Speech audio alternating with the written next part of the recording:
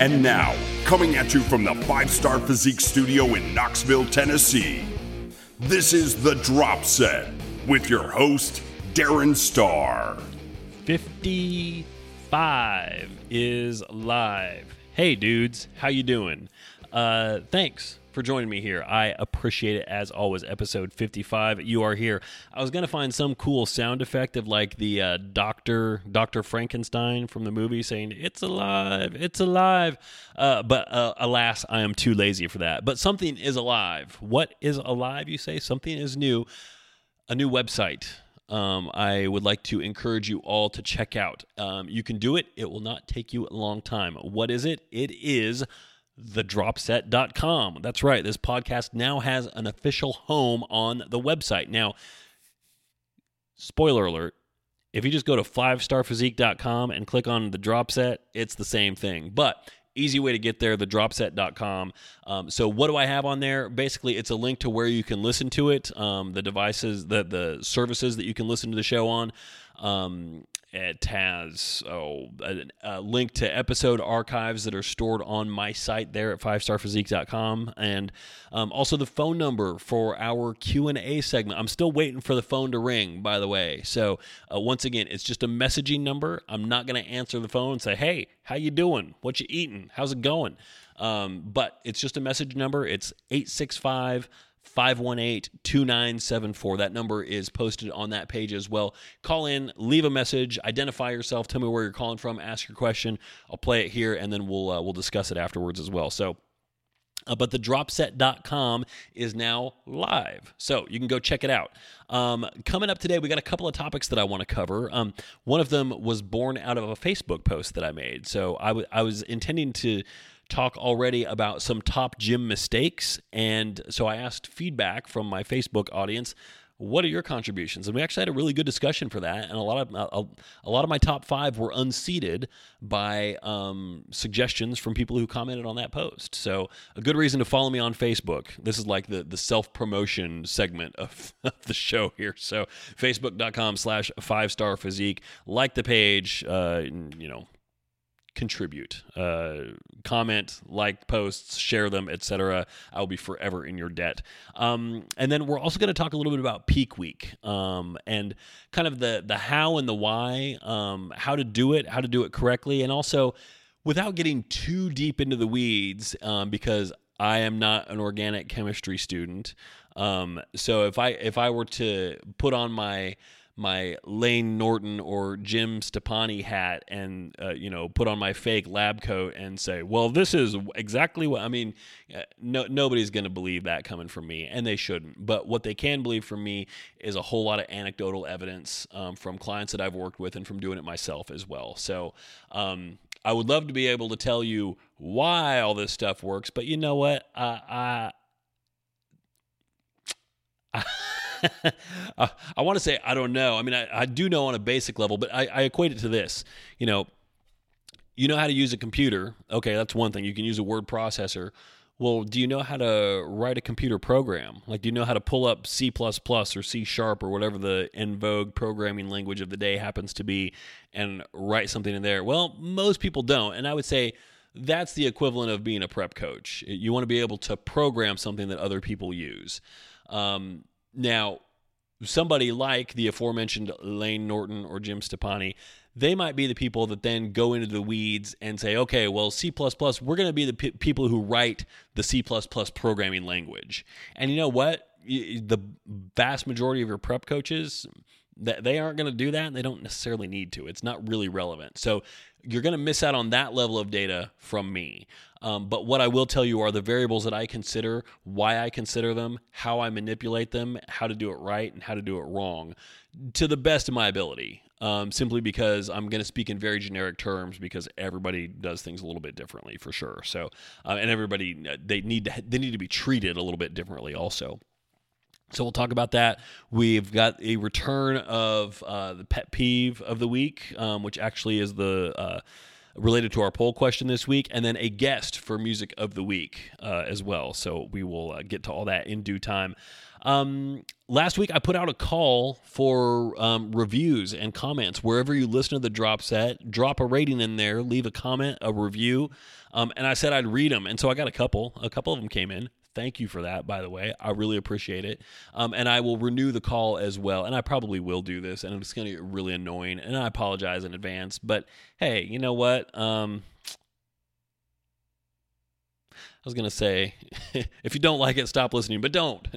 Please don't stop listening. So, I don't know. Just bear with me. It'll be brief. Castbox is one place where I was encouraging feedback. And so, James T. Honeycutt Jr., thank you. He says, keep going. I will, sir. Thank you. I appreciate that. That was from a few days ago. Stitcher, you can still, if you listen to this podcast on Stitcher, you can be the first one to rate it and write a review. And if you don't, I will. I will leave a review on my own podcast, and I will look like an absolute tool in so doing. So please save me from that. Somebody who listens to this on Stitcher, go leave a review, please, so I don't have to be the first one to do it. And then also iTunes. eBuff Bear said, easy, entertaining and easy to understand. Thank you. I'm here all week. I appreciate that. And Fit Mom Aaron, thank you, by the way. I periodically see notifications from you on Instagram as well, so I know you're an avid listener. Thank you for that. Appreciate the kind words as well. Said great presentation was one of your comments. I work on that. If I can't have quality quality things to talk about, I at least want it to sound good and sound like it was well produced. Hopefully one day I will hit all of the marks on that. So, and yes, Erin, congratulations, by the way. She did just get up on stage. I think it was about 2 weeks ago, if I remember correctly. So, got that first show in the books, which is awesome. So congrats on that. Okay. So yes, new reviews, always welcome, please. Thank you. I mentioned the call-in number already, 865-518-2974. Leave a message. Ask your questions. You'll hear them here. It'll be fun. It'll be awesome. Maybe we'll do a whole segment of Q&A if my phone starts ringing off the hook this week. I had several clients competing last weekend. So 4 of them, actually. I have one competing tomorrow. Good luck, Mary. We've been in touch throughout the day, periodically trying to get all the final nuts and bolts put in place, and then we'll touch base tomorrow morning to make sure everything looks good there. And then this coming weekend, I've got Tyler in Oregon. I think she's actually going out to California for the show. And then Lana here in Tennessee will be competing down in Chattanooga as well. So good luck to both of you. But rewinding a week, we had 2 up in the Northeast. Chris in Rhode Island, who took first in overall, first in his novice class and novice overall, and second in open in men's physique in his first show. Congrats to Chris. Nichelle, who did an OCB show in, I'm going to get this right, Connecticut, did a natural show, did bikini, and she did bikini tall and novice and open, took 3rd out of 10 in each of those. We got some good feedback. She's going to be hitting it again in a couple more weeks. And then Samantha and Anne-Marie both did the OCB No Gear Classic in Greensboro, I believe, North Carolina. And they both did novice and open, and they both worked really hard. And they put in some competitive results. Sam got, I want to say 3rd, I believe, in novice, 5th in open, and boy, Anne-Marie, I think, got 2nd. I should have researched this stuff before. The numbers, I always tell people we don't focus on the placements too much. What we want to do is bring the best conditioning that we possibly can. And as such, especially when we've got a bunch of people competing on the same day, it's like my wife says, numbers, in one ear, out the other. I'm pretty good with numbers, but they all become a jumble before too long. So anyway, congrats to everybody. Lots of hard work put in. Nichelle is competing again in a couple more weeks. Chris is actually as well. He's going to be, he was in Rhode Island. He's going to be coming down to North Carolina to do a show here in Wilmington in a couple weeks. So let's see. Personal update. I'm going to keep it brief on my front here. I have undertaken a major project, which is a deck rebuild. So I'm tearing the entire structure down and building a new one. There are many challenges present in this, not the least of which is the whole damn thing is 12 feet off the ground. So it can be a little dicey. I'm looking up here right now, and I've got 3 boards left to remove, and then I'm just down to 3 posts that are stuck in the ground. So it's pretty much done. I'm going to put up a Craigslist ad begging somebody to come with a 12-foot trailer and haul all this wood away for free, because I did try to save as much of it as I could, so it's still very usable. And then, because right now it's currently sitting in my garage, and then once that's gone, I'll hit the submit order. I've got a cart sitting at Lowe's.com right now with several hundred items in it waiting for me to press that button as soon as I've got room in the garage for all of it to show up. So and then I'm going to be digging holes and pouring footings and putting in 6x6 posts and installing a new ledger board, installing a 4x12 girder, and then it just goes from there. So I've been posting periodic updates in my Instagram story showing the demolition process, and that will continue through the construction process as well. That's eating up most of my spare time. Usually I start off the day with, work, and then work out, and then some more work, and then I'll take a break and go sweat my freaking ass off outside for a few hours, come back in, shower, more work, and then basically it's bedtime at that point. So been trying to get in some work outside during the daylight hours whenever I can. Band practice continues on as well.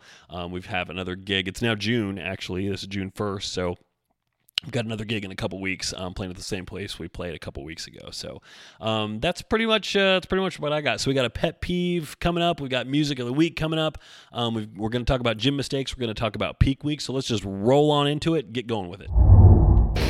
Get ready to rock. It's music of the week.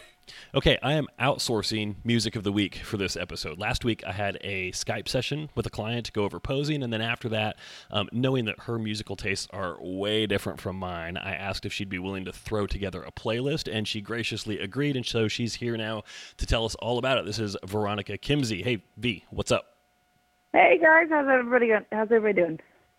Well, I will speak for everybody and say that they're really excited about this. So we shall see. So I am a fan of what I would classify as being non-electronic, non-dance music. So then for you, you're pretty much the polar opposite. So I'm like, yeah, I'm looking through this playlist you put together here. I don't recognize anything more than like 1 or 2 names on here, and then I recognize them only by name, and I don't know anything about them. Oh, yeah, that's definitely the norm for most people. Okay, so I recognize, let's see, the names I recognize are the Chainsmokers and Swedish House Mafia. I couldn't tell you anything about either of them. And then I recognize The Weeknd, and I can name like one of his songs, but that's it. Yeah, so they are, those 2 names that you mentioned are probably 2 of the more popular names for the mainstreamers of EDM. This is also because they have had radio play. A couple of the other names on there have also had radio play as well. It's probably just for like a random song, like way back when. I gotcha. So are a lot of these who are these people? Are they like DJs? Are they remix artists? I mean, who are they? Yeah, okay. So they are all singers, and they have been around, I'd say the majority of them have been around for quite a while. I actually need to pull up what I put on there because it's been a minute since I looked. You can't even remember, right? Yes, I do. Okay. So the Chainsmokers, they're probably the most popular out of everybody. We're kind of losing you a little bit. Can you check the phone a little bit? It seems like you're getting a little far away from it. We're having a tough time hearing you. Okay. Can you hear me better?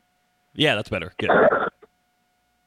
So the Chainsmokers on the list are probably the most well-known name because pretty much all of their songs go directly towards radio. They're also known to be, sometimes in the EDM world, sellouts because they tend to make music that appeals more to the masses and more of like the poppy crowd. But I really like their stuff because they know the audience that they're targeting, and they do make really catchy songs. So, in my opinion, you can make songs that more people like, more people are aware of, as long as they're good. I'm going to listen to them. I don't really have the category in my mind of, oh, that guy's a sellout.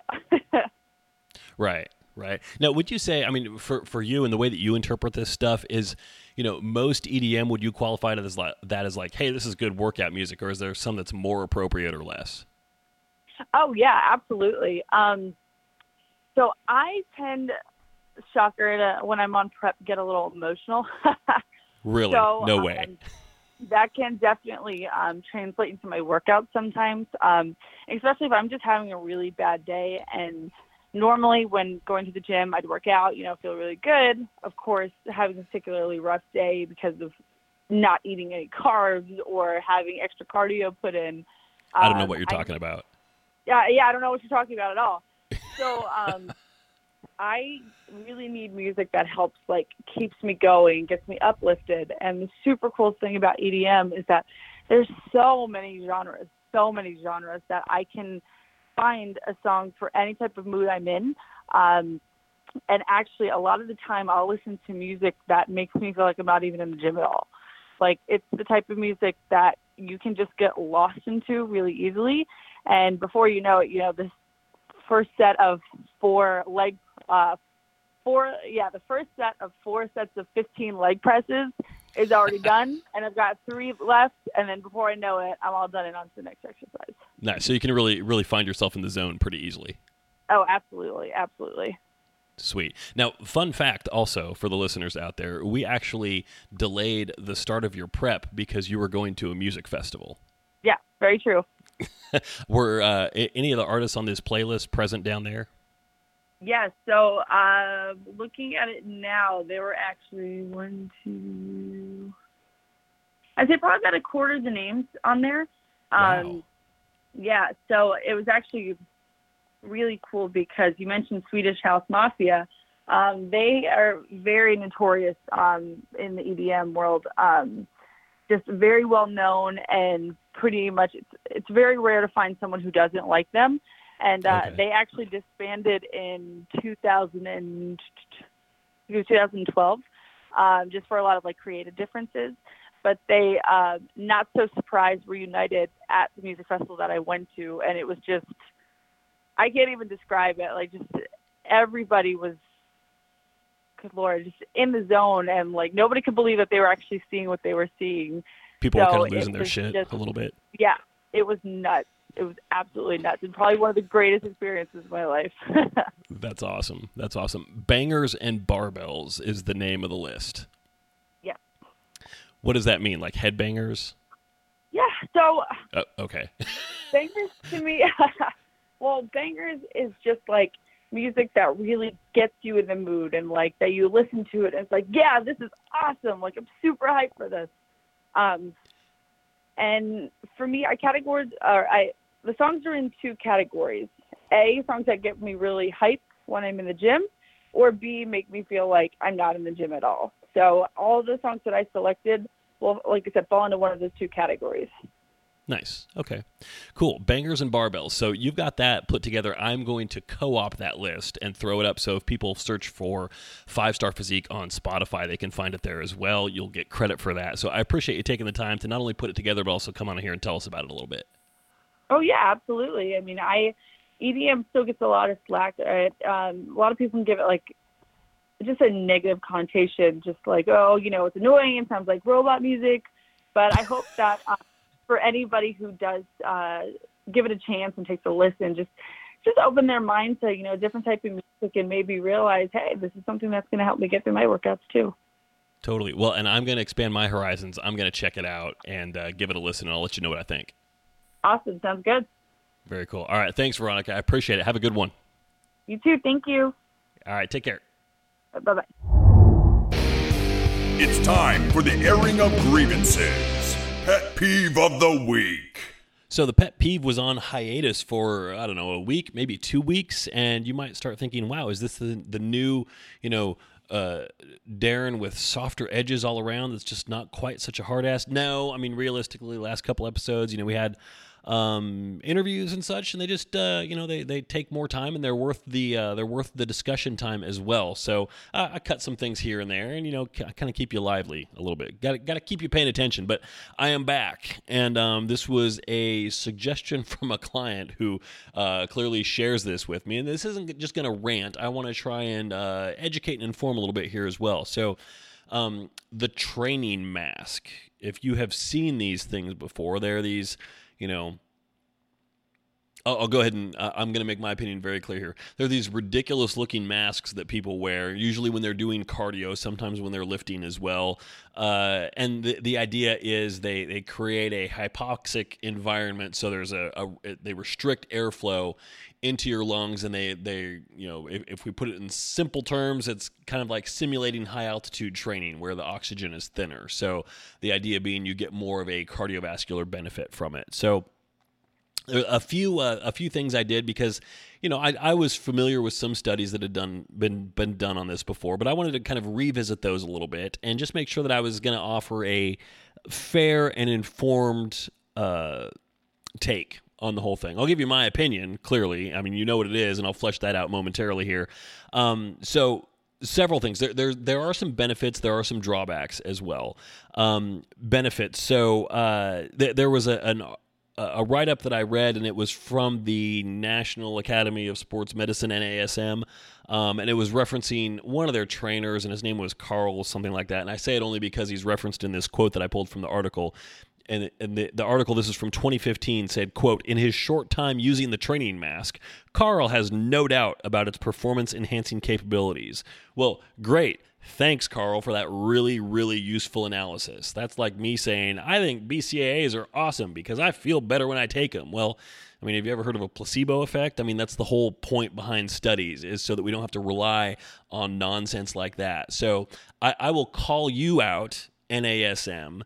You are the National Academy of Sports Medicine. There was not a lot of legitimate information in that write-up, and anecdotal stuff like this is worthless. So shame on you. You can do better than that.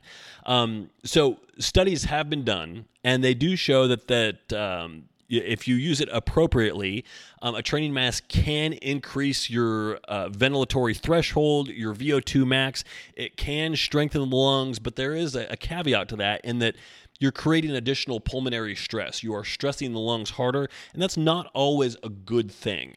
And certainly it's something that you want to use in moderation, and it's not something that you want to use all the time consistently thinking, clearly more is better. It's something that you have to use selectively. It has actually been shown, if you're concerned about performance, well, I mean, you're training in a low oxygen environment, so it has been shown to specifically reduce performance, your output, by as much as 20%. So, and the idea being, well, yeah, but then when you remove it, then your performance is increased. Well, not necessarily. There isn't really a direct comparison between those. It can increase your VO2 max, but specifically they were talking about, like, for lifting, there's no benefit to wear it when you're lifting. It's going to reduce your performance, and an increased VO2 max does not necessarily help when you're lifting. It's designed to kind of mimic high altitude training, but the thing about high altitude training is that in and of itself is kind of a myth. There have been a lot of studies that have shown that you get more benefit sleeping at a high altitude than training at a high altitude. So, and then you might say, well, maybe I should just wear this mask when I sleep. Well, they call it a training mask, not a sleeping mask. And the concern there would be, if something were to go wrong, you were misusing the product, and they would claim that, there's no liability on their part. So there was a quote here also from Alex Viada, and he is the owner-operator of a training facility called Complete Human Performance. And his quote was, and I will just lift directly from him, and this was an article from, I forgot to source the website on that, but it was a write-up of a lot of pro and cons of the training mask that were based in research. And he said, quote, "Basically, it'd be like saying I want you to put tacks under your feet when you squat. It's going to hurt a lot, but simply making an exercise more difficult for the sake of making it more difficult does not necessarily improve performance." End quote. And for that, Mr. Alex Viada, I thank you, because that really, really hammers home a lot of things that I would say about bodybuilding in general. Just because you're suffering more does not necessarily make it more productive. Now, as far as opinions, my opinion is this, and God forbid I offend anybody here, but if it's going to happen, it's going to happen. The only people I've ever seen wear these training masks are douchebags that like it because it looks like Bane from the Batman movie. And whether or not they are going for a specific benefit or they think they're realizing it or what, I honestly couldn't care. It just looks dumb. It's like an attention-getting conversation starter. It's like the 2017 version of Vibram five-finger shoes. It's just not necessary. So here you go. Less of a pet peeve and more of there's some opinion here for sure, more of an attempt to inform. So hopefully that helps shed a little bit of light on it, and you can use it if you want to and know that you're getting some benefit from it if you're using it correctly. You can hate on it as well and know that your reasons are legit for that, but now you know a little bit more about it.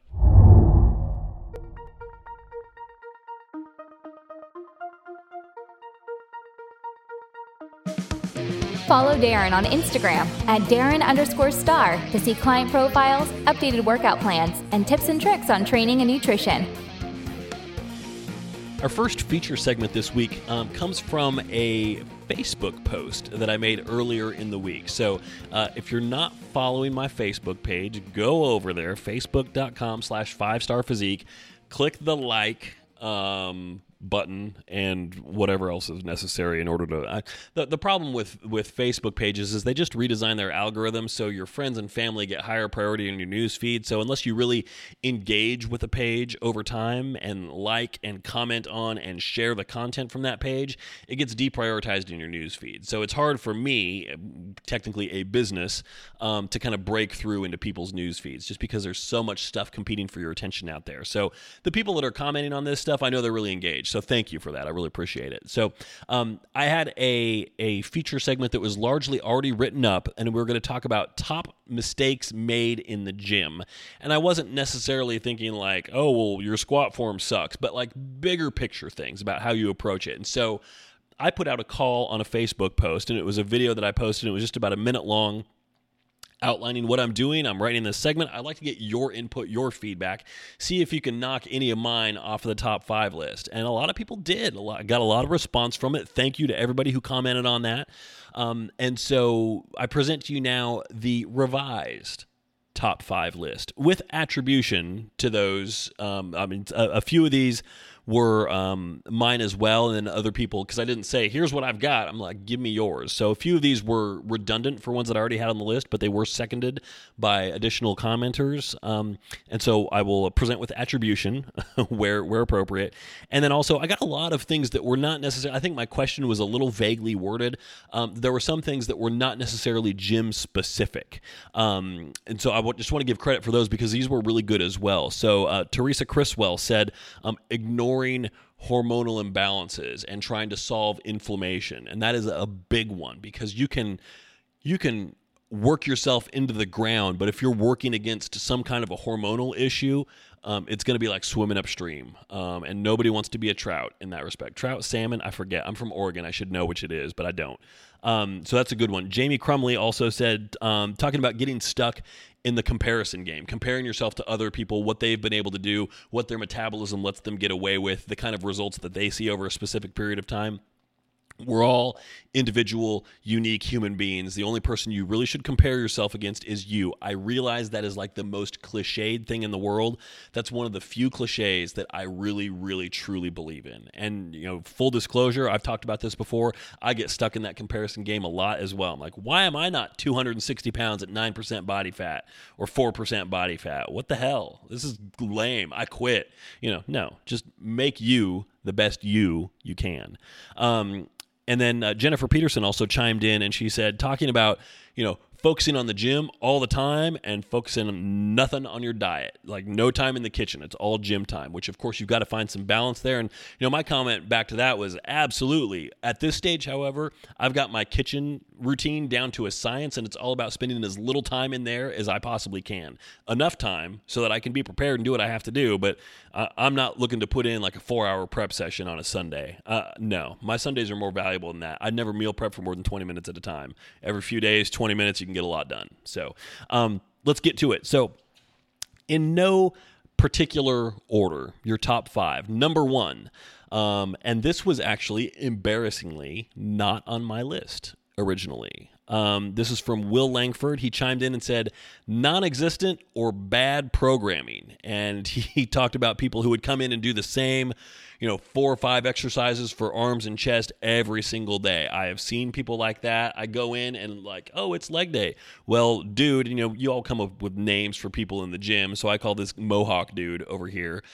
He would come in every day and do the exact same exercises. It was always something for chest, a couple exercises for biceps, a couple exercises for triceps, the exact same exercises with, I will add, the exact same bad form every single day. I would see him in there 5 days a week doing the same stuff. So that would be an example of bad programming. An example of non-existent programming would be showing up to the gym. Oh, what am I going to do today? Oh, should I do legs? I think I'll do maybe back. Back's a little tight. Let's do some, let's just do some abs and some calves. I mean, you got to go in with a plan. And so, salesman alert, I got programs on my website. If you're just looking for like a gym routine, go up there, click on workout plans. I got you covered. So you can, there's no excuse. And there are so many, mine are for sale. They're not free just because there's a lot of effort that went into those. They're detailed, they're written out, they have videos included for everything. You can go anywhere. You can go to bodybuilding.com and find, a workout program that, might be worth trying. You can go in, just have something written out that is a plan, because otherwise what you're going to do is you're going to focus on training the body parts that are your strongest, and you're going to easily talk yourself into skipping ones that are weak. You're going to do the exercises that you like the most versus the ones that you need to do the most. So even if I just randomly write up a program, like I will write up a program and publish it online. It is not written for anyone in particular, but just universally I know these are things that are good for people. It's like everybody needs vitamin A, vitamin B, vitamin C. It's like there's things that everybody should do dumbbell rows for back. I know it's a hard exercise. A lot of people don't like them, but you should do them and you should get really good at them, which is not to say that every back workout has to have those, but they should be a part of your regular diet. So non-existent or bad programming, mistake number 1. Number 2, this came from several people. So Alicia Catherine, Stuart Schultz, Lisa McKenzie all chimed in with some variation on emphasizing weight over form or mind-muscle connection. We've talked about this here so many times, but this is really one of the biggest things that I see people moving. It's all about how much weight you can move, which only matters if you're a power lifter. And if you're a power lifter, it only matters for up to 3 exercises: squat, bench press, and deadlift. Nobody gives a shit how much you can rack deadlift, how much you can do on a shoulder press, how much you can curl. Nobody cares. If you think you're impressing somebody in the gym, I have a spoiler alert for you. You're not. Nobody cares. They might care about what you look like, oh, he's hot or she's hot or whatever. Nobody cares about the number that you're moving. Nobody gives a rat's ass. The only thing that cares is your body, and you're putting yourself at a higher risk of injury, and you're making things less productive because you get into that territory where your body is just brute forcing reps instead of actually making the muscle work. And I think it was Lisa specifically who chimed in with something to the effect of, your form is bad and you're just, firing on all cylinders and you're cranking away. And then before you know it, several other muscle groups have joined the party to all compete for, some part of the rep that they can help in with. And when you're trying to do a curl, you don't need your glutes, your lower back, your shoulders all chiming in. Make it a bicep exercise. Just dial the weight back a little bit. Be reasonable about it. Focus on how it feels, what kind of a contraction you can get, regardless of the weight. Now, that being said, weight is not completely irrelevant. Guys, if you weigh 230 pounds and you're doing curls with 10-pound dumbbells, no, you got to pump up a little bit of weight. We'll get to that later. That's number 2. Number 3, a repeat creditor on this one, and this is one that I had on my list as well, but Lisa McKenzie seconded it. Volume overload all the time, just high volume. We're just going to throw the kitchen sink at these workouts all the time. You're going to be in there for 2.5 hours because, hell, we'll be exhausted at that point, so that's productive, right? Wrong. Your goal should be to get the maximum amount of muscular fatigue you can with the lowest amount of volume. Now, that being said, cycling your volume periodically is a good thing. I tend to favor a little bit more of a high volume approach than some people do. I'm not a Mike Menser, who is famous for his 20 to 30 minute high intensity workouts. But I think, a quality session should be, 60 to 75 minutes. If you can get it done, and certainly I've written programs before that are designed for more like 40, 45 minute sessions, that's good. We've talked about this before. It's a higher degree of difficulty. It takes a much higher degree of body awareness and mind-muscle connection to get a maximum amount of fatigue in a short amount of time. So, this goes back to like that Arthur Jones HIIT training that we talked about a couple months ago. Total body workouts or things that are designed to be shorter, they're a lot more difficult to pull off. And unless you're a really advanced lifter and you've got really great mind-muscle connection and really good body coordination, it's just hard to pull that off. It's hard to make it work. So you can certainly go too far the other direction, but certainly if your workouts are 2.5 hours all the time, unless you're a genetic freak, you're probably working against yourself. You're kind of, again, making yourself swim uphill. So it's easy to exhaust a muscle group in 2 hours. It's a lot harder, but a lot more productive to do it in 1 or even less. Corollary to that, no deload, no recovery time. That's more of a powerlifting concept, and so not surprisingly, former client of mine, Boone, chimed in with that one. But yeah, he's right. Especially if you're powerlifting, you need to program in some deload time as well, and take a day off periodically. Your body needs that. Let's see, number 4. I alluded to this one earlier. This one comes from Emily Buff-Bear. Lifting too light.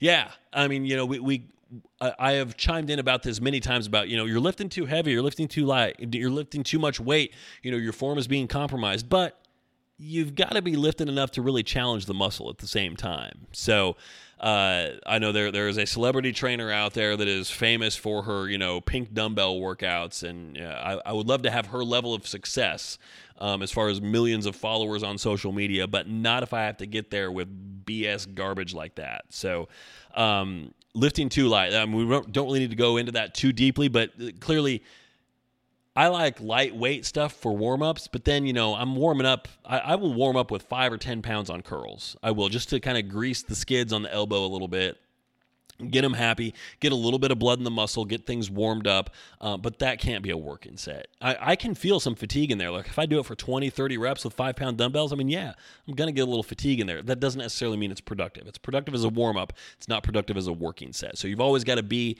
mindful of trying to push the envelope on weight for your working sets, but not to a point where just brute forcing reps and things get sloppy and you're not feeling it anymore. So that is number 4. And number 5, and this one was just me, and this is improper range of motion. And we've talked about this a lot. We've all seen, I'm hoping that if you're listening to this one's kind of a duh thing. Like, oh yeah, I see that all the time. The dudes who do like those 2-inch leg presses or quarter squats. There's all kinds of things. One of the biggest things that I see people screw up on with this is curls. You don't extend the elbow all the way. It becomes more of a shoulder hinge, and you turn a curl into something that's more akin to a front raise than anything else. You gotta take the muscle through its entire range of motion. Now, there is value in partial range of motion for certain things. Absolutely. Like 21s for curls, where you force, the lower half of the range of motion, you force the upper half of the range of motion, and then you go into full reps. Yeah, there's value in that. You can do partials, pulse reps, those kind of things. But you should only do those if you really have a good and proper understanding of what full range of motion means, and that should be your bread and butter, the staple of your diet. Speaking, bread and butter sounds really good. Did I mention I'm doing intermittent fasting right now? I'm recording this 20 minutes before the end of my fasting window. I'm starving right now. So I'm going to try and avoid food analogies here. But yeah, what you should target is always, focus on how do you get the muscle into its shortest position? It's easiest to visualize this with a bicep because you can visually see it ball up. So when you're at the top of a curl, the bicep is fully flexed, the elbow is fully flexed, the bicep's in its fully contracted position. That's as short as it can get. You always want to make the muscle as short as you can get it. And then when you go through the negative, then you let the bicep stretch back out. You want to let it get as long as it's able to by fully extending the elbow as well. That makes the rep harder. That's going to make the weight that you move less. It's going to force a brief reset in between reps. All of those things add to the difficulty, but they also add to how fully you actually work the muscle. So it's a good rule of thumb to always, whenever you're in a workout, always have one exercise where you really force that fully stretched position. Like, you don't have to on everything, but at some point during a workout, you should really work the muscle from a stretched position and really emphasize that full range of motion, just for mobility, if nothing else. It will help with that, but it will also help with getting a more comprehensive pump and increasing blood flow all around. So there you have it. Those are your top 5 gym mistakes, according to me and the Facebook community that helped contribute to that. So I appreciate it. Once again, non-existent or bad programming, number 1. Number 2, emphasizing weight over form. Number 3, high volume all the time. Number 4, lifting too light. And number 5, improper or incomplete range of motion. Okay, by request, this segment was requested. Thank you, Lisa. I appreciate your input, as always, sincerely. We're going to talk peak week a little bit here. And we've talked about it before, and,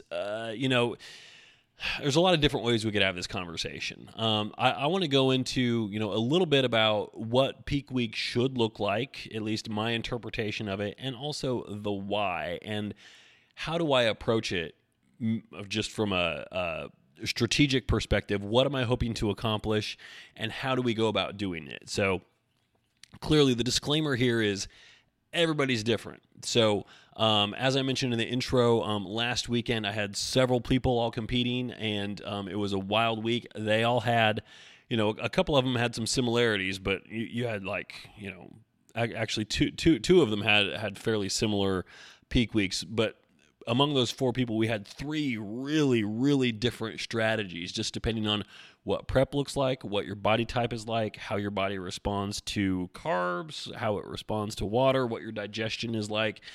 All of those things can be extremely variable. So the last thing you want to do is take a cookie cutter approach to peak week. A couple things are true. By the time peak week rolls around, you should have a pretty good idea of how your body is going to handle all the variables. So there shouldn't really be a whole lot of surprises.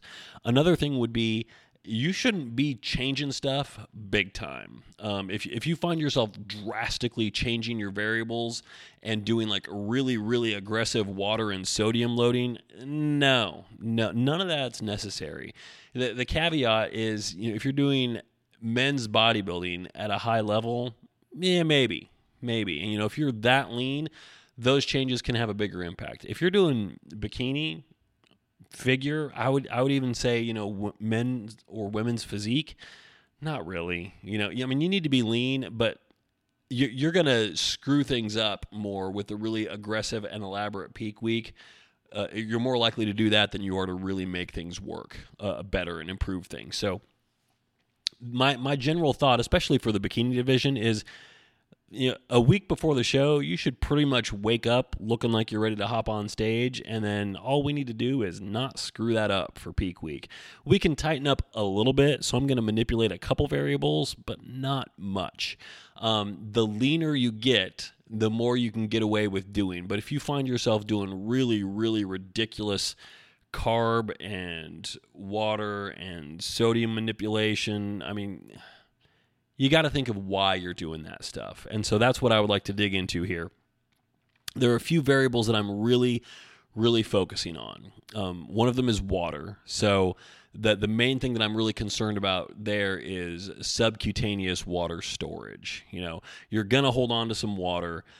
You can one thing that's worth considering here, you can take a diuretic, like an over-the-counter diuretic, like MHP Expel, just plain old dandelion root or whatever. So, all those are fairly mild. They're not going to do much. I don't really recommend anybody ever take those unless they're like, hey, I've got this. Can I take it? Yeah, sure, go for it.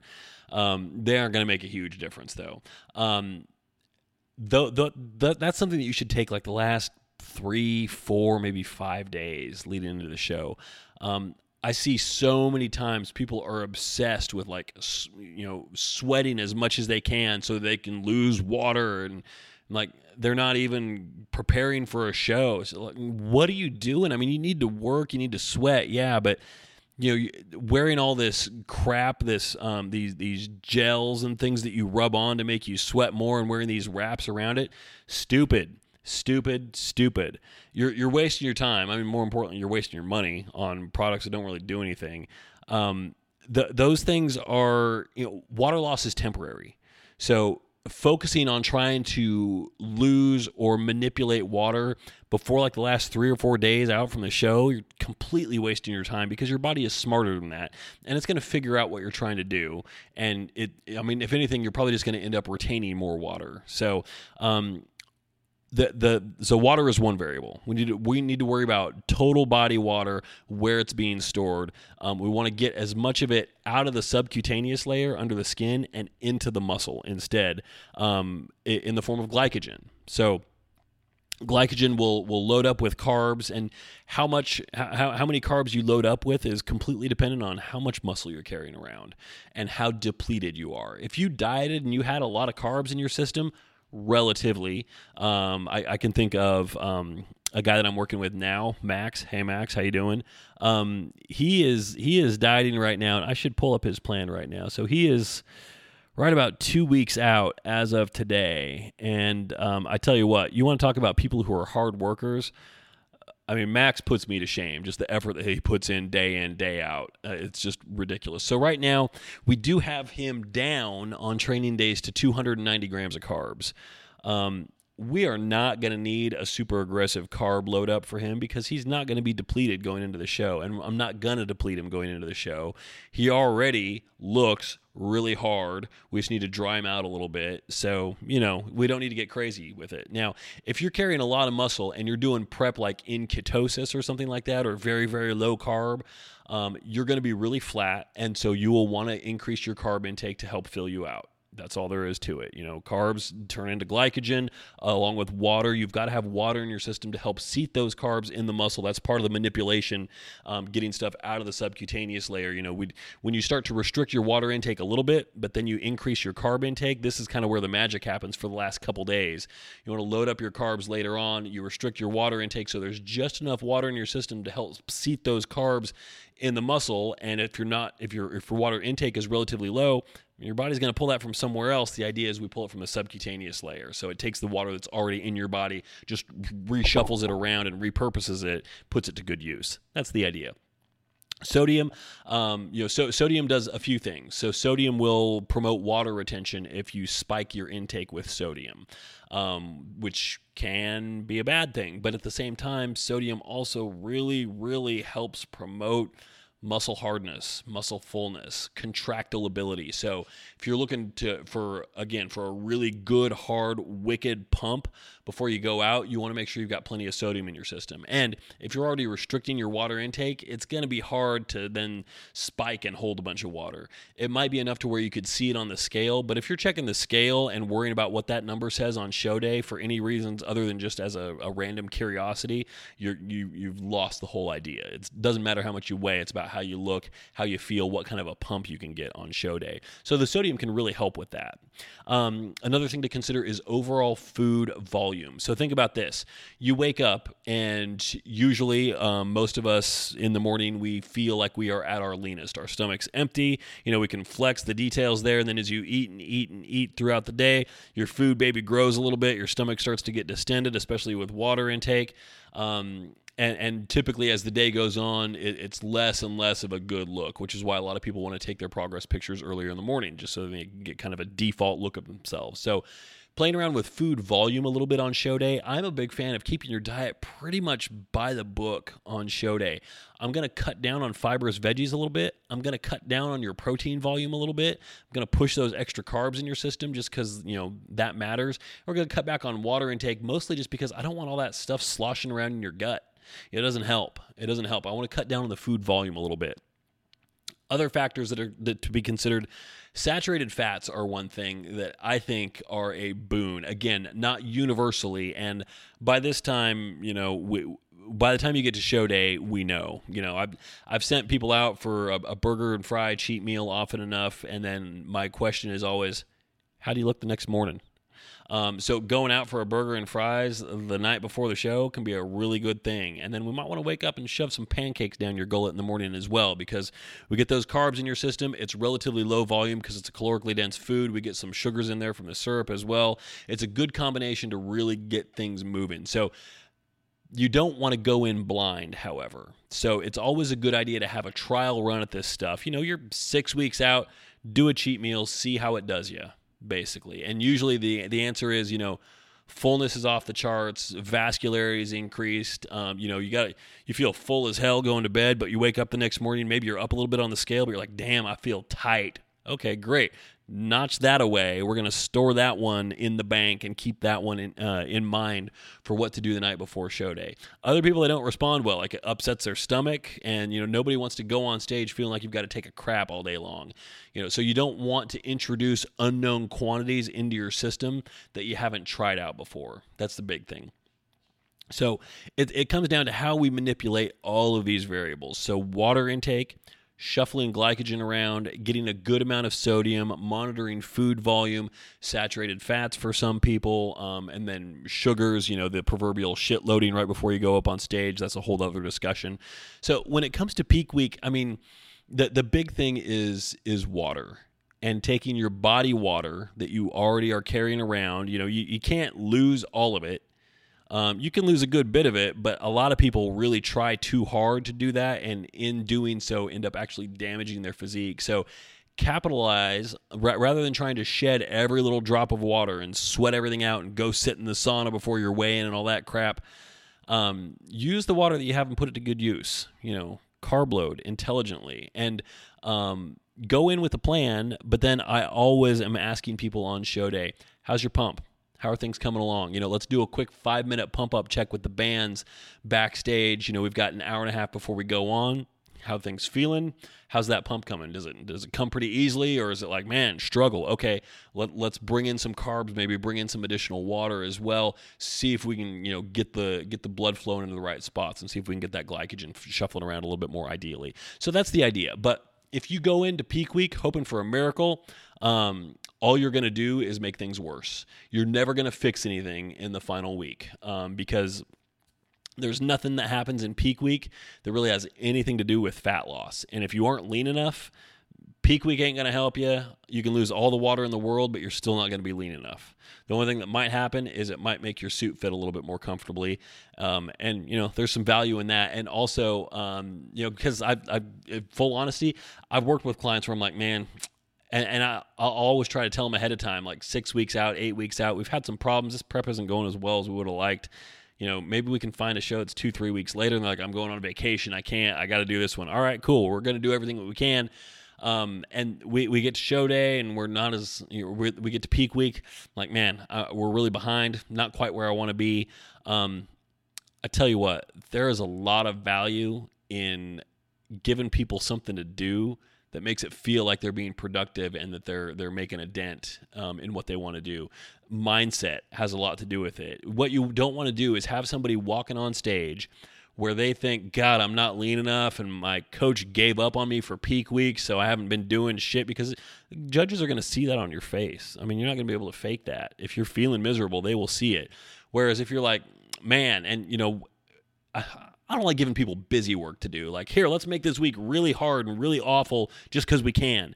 But, whatever we can do, I'm going to try and do it. I'm going to be realistic. I'm like, we're not quite as lean as we should be. We should be like a pound or two tighter. But you know what? We're going to try and do everything that we can. We're going to make it happen. And so you put forth a reasonable plan. You execute it well. You feel better about it. And then you get up on stage and it's very easy to see on your face, like, I did everything I could. So I think there's value in that. I don't ever want anybody to go into peak week with illusions like your body is totally going to change. You're going to drop 10 pounds this week, and even though you're not ready now, you will be by the end of the week. No, come on, man. It's not going to happen. You can do some pretty crazy things, but oftentimes it's just subtle things that really do it. Just manipulating water intake.